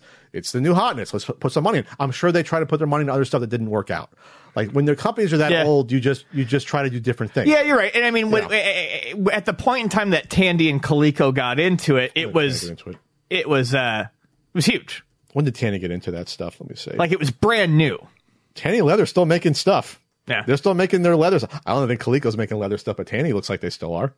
Right. But anyways, yeah, I mean, it was brand new. It was a huge, big thing. It's not like now where, you're not going to see a leather company get into video games now. It doesn't make any sense. But back then when it's brand new and it's taking off, any company could look at it and be like, well, maybe we should throw some money in this. On the Twitch streams I do, twitch.tv/ContraCode, we came across this company that I looked up where, Ian, this is coming from like the 60s and 50s, and they might still be around. They made everything. They did sports goods. They did, like, washing machines. They did, like, all this stuff that had nothing to do with it. They just put their money into all this stuff, and they were known for this. Like, there's companies that used to do that back before everything got super specialized. Next, we did the Vox Inter one last week. Hey, guys, this is Alan from California. Hey, Alan. I just had a question about collecting on a budget. I collected a couple things, and the problem I keep encountering is not exactly knowing when to cut off. I always kind of have a certain amount I want to spend, then deals keep coming up, and it gets hard to limit myself. Buy more. So what are some suggestions or maybe even guidelines as to when is a good time to get something? Thanks. Okay, I'm going to do the reverse. I'm going to go into financial pat mode. The rule of thumb I've seen is that you should have at least something like 3 to 6 months of extra funds set aside in case something happens of your monthly expenses. Right. So if it costs you $5,000 a month to live, food, mortgage, whatever, insurance, everything, you should have $15,000 to $30,000. I like to go a little more conservative because how I am with that. I would say between 6 months and a year, you should have backed up. If you're getting to the point where you think, hey, I don't know if I can spend this money, you probably shouldn't. The games will be around later. Right. Get out of debt first. Pay off your credit card debts. That's shit kills you. Remember, whatever deals you might get, you save $10-15 on a game, put that towards your credit card bills because you're paying 15% interest on that. Like, that's how you got to think of this shit. Get rid of your debt first, save up a little bit, and then you have your, I'm not saying don't buy anything at all, but don't worry about, hey, I got to buy this now. Like, don't get into that trap. I used to. When I went to the swap meet, I was not doing great. I didn't have a ton of money saved up. I was going to swap meets. I was spending money left and right. It was a bad idea. But it was compulsive kind of at the time. Yeah, it's tough. I honestly don't know what to say. I went through it too, and as I've gotten older, my fear of my FOMO has basically dissolved. Yes, it's I don't worry about missing out on shit anymore, and I wish I could tell you a way to. And it's made collecting a lot more fun for me because I do it at my own pace. I don't worry about when I see shit, and yeah, I don't think there's any way to speed that up. But I think it comes when you've matured in a hobby for a long time. I think. Sure. Hi, Pat. This is just a request to ask. Please, could you cover Red Letter Media's recent video on VHS grading? I think you and your audience will enjoy it. We did, and it was fun. Hey, Pat and Ian. This is AJ from Madison, Wisconsin. Hard to believe that the weekly CU podcast is coming to an end. I can hardly imagine what it's going to be like not hearing your beautiful voices talk about retro gaming. Makes me feel sad, like when they pulled Saturday morning cartoons off of TV, or the Bozo Show was canceled off of WGN. Bozo Show. Before I start crying, that brings me to my question. Will you guys go back to what kicked off the CU podcast and do another NES marathon sometime soon? I sure hope so. Best of luck in the future, guys. Well, that did not kick off the podcast. That was just a random idea. The podcast started in 2013. The first marathon was 2010, so they were not connected. I suggested Pat do a podcast because he was doing these weekly streams for like 3 hours where he was just showing stuff off, and I said, why don't we bring that together and make it a little more tight? I was chewing your ear off at the store. That was that too. But I mean, I remember the thing was you had said that you were doing these 3-hour streams, and I was They were like, pointless. Just good old give some structure. Good old Ustream. Shout out to Ustream. Used to push those first 5 or 6 marathons. They used to really promote it. Ustream, you could have been a contender. You should have put the money in it for the gaming stuff. You were way ahead of Justin TV at that point. Hey, Pat and Ian. This is Sam Miller from Margarettsville, North Carolina, and I have a pinball question for Ian. Ahoy. So recently, our little barcade got what is essentially an emulator of pinball tables, and it's kind of cool because I got to play tables I hadn't played in over 20 years, but I'm also kind of weirded out by it because it's pinball on a TV screen. It's not really the physical table, and I'm just wondering, what are your thoughts about emulating a pinball table? Thanks, guys. Love the podcast. Okay, my thoughts on it. One, I'm not going to trash it. The more and more you get into pinball, the less and less likely that is to do it for you. That's pretty much all I can say. I have no problem with video pin tables, emulated tables. I had every single table for Pinball Arcade. I've played a lot of the Zen pinball stuff.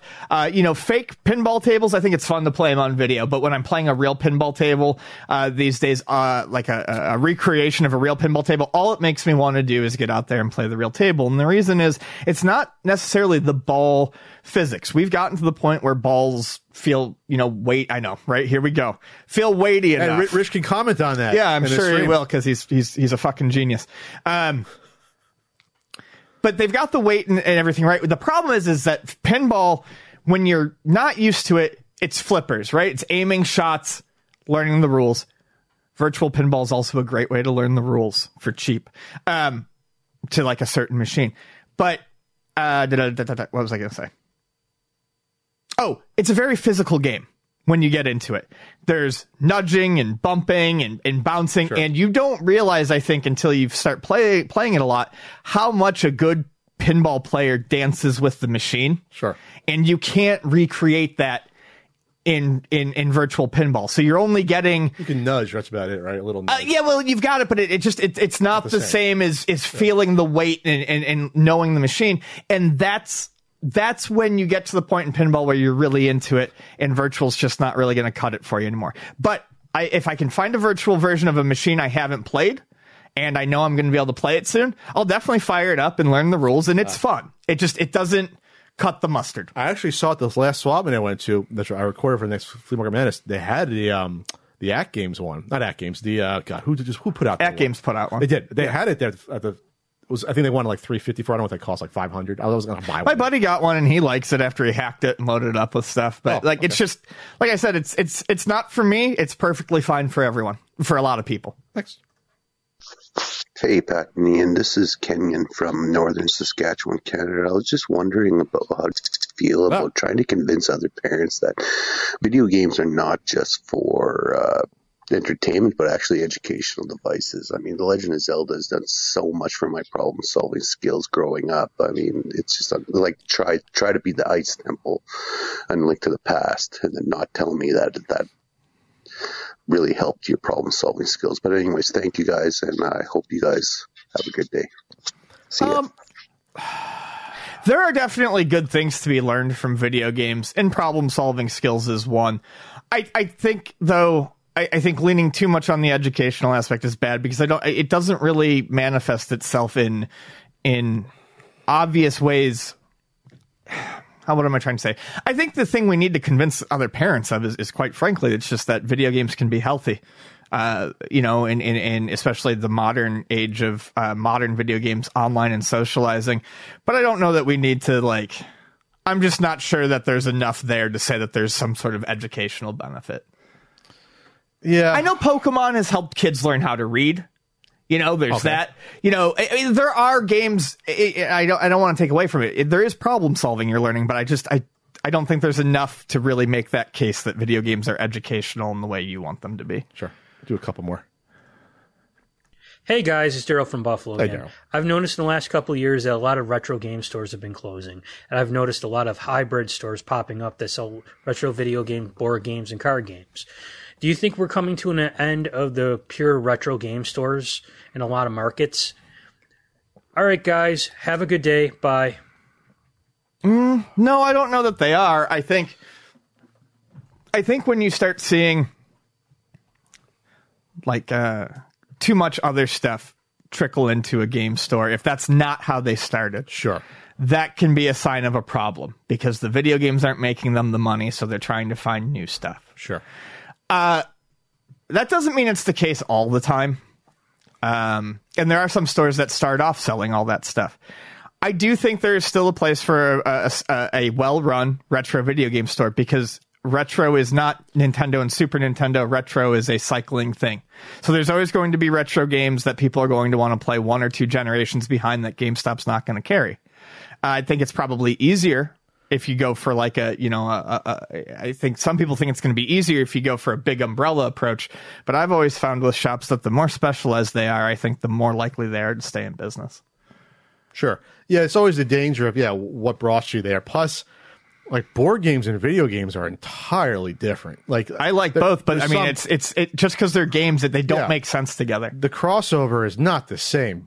Probably at all in terms of the interest. No, I know lots of people who play board games that don't touch video games and vice versa. Yeah, so it doesn't make sense. I can understand you want to get the little knickknacks, the collectibles, the Funko Pops, little toys. I'm like, okay, board games is aren't there separate games that just sell board games and stuff like that? Yeah, there are plenty. So that's what I mean, that. And here's the thing: I've never seen a board game store suddenly start introducing video games, but I have seen plenty of video game stores start introducing board games. Yeah, you walk into a board game store. Hey, look at all these Sega CD games all of a sudden. It's doesn't make any. What the fuck is this?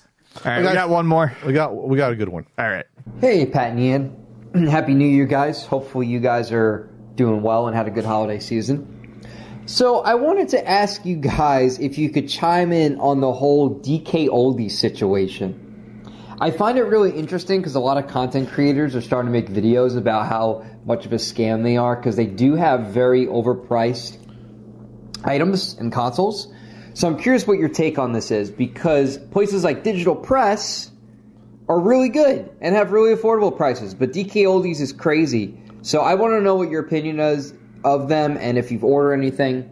Keep up the good work, guys, and Happy New Year. I'm not. Go ahead. I'm not going to say I don't know the people about the people who run DK Oldies, and this is not meant to be an insult, but they have been an online store forever. They're one of the OGs. And fucking ever. And people have always been like, yeah, they're a little overpriced, et cetera, et cetera. What happened was it was a slow news week and someone made a video about being unhappy with the price they paid for their games. And then what happens is, if it gets clicks, and especially if it's dramatic, like we've talked about, every other YouTuber who does those kinds of videos is going to see it, and they immediately have to do one. So there was always the big three. There was JJ Games, DK Oldies, and why is the third Lukey Games? I used to purchase from Lukey Games every once in a while because they had a good bundle shipping deal. This is like 15 years ago, sure. Whatever, late 2000s, early 2010s. I'd be like, oh, when I was still looking for some NES games, some weird and common stuff. I'd be like, oh, okay, they got this game, I'll do this.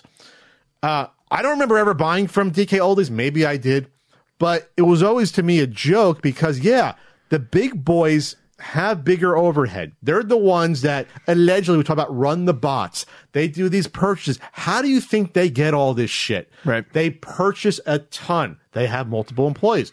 So I'm not shocked if they charge more. Obviously, you have to shop around. I've talked to people that sold on Amazon. They said, hey, I list my console. I'll sell an NES on Amazon for $200 during the holidays because people don't know any better. They go on Amazon, they'll purchase a Super Nintendo. I talked to people that sell the Swap, and they would say it all the time. I said, you get like $200 for an NES? So yeah, you put a zapper and a couple of games, and it's like, holy shit, it should be less than half of that, but okay. Yep. So the point is that if you want to call out DK Oldies for sending you something that was supposed to be refurbished and wasn't, or something dirty, I get that, but you can't call them out if they're overpriced because we've known they've been overpriced for fucking ever. You can, but my point is the reason why people are making videos about it now is because it got in the news somehow, and now it's a timely click generator. Yeah. I'm not defending DK Oldies. My point is DK Oldies has always been extremely expensive. Yes, this is not new. That's my point. Them overpricing is not a scam because they're not tricking you. The price is there. Right. Like, you can search for a game. People will use the word scam way too loosely. You search for a game, you'll see DK Oldies, and then you'll see everyone else that has the same game. So, I mean, they're not tricking you to buying something worth more. But if something is broken or something should be refurbished and it's not, then you got a problem. That's something that should not be done. And looks like they post stuff. They have a YouTube channel. I don't know these people. These people don't come to conventions. Their operation is so centralized. They just, like I said, they bulk buy shit. And that led to a lot of raising of these prices way back because it used to be that you can at least get a lot deal.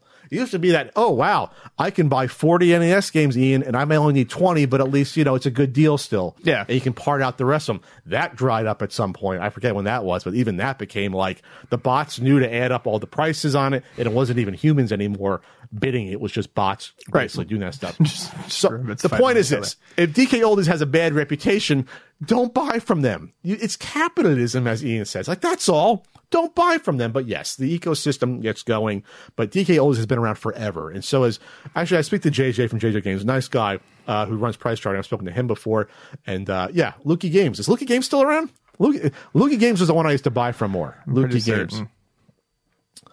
They got a website, so they're still around at least, Lukey Games. Those are the big three. Yeah. Those are the ones that would probably literally have 30 boxes show up a day from buying lots on eBay. Then they separate out, they clean them, they price them out, and they relist them. That's why they can say, oh, we have 75 copies of Bases Loaded for sale. How do you think they get that many that quickly? Right. If they don't have a physical location, unless you're Luna 2 locations. So, is that it? Well, that was fun. I got mad twice. All right, we'll see how that gets outwardly mad twice. Gets responded to. You don't care. I don't care. I'm not. I mean, I whatever. If it gets responded, I didn't know you were going to go that deep on that about the DM stuff. It just came out. Yeah. I didn't realize you had that. I had that in my back pocket because you were worried I wasn't going to say anything, so I just kept that in my back pocket. I didn't say you were going to say anything. I didn't know how far you would go, but no, you showed out. That was a good job. All right, well, bye. They'll make a couple of sex jokes about us, and that's it. We'll move on with our lives. All right, we'll see you in 2 weeks for episode 349. Good day.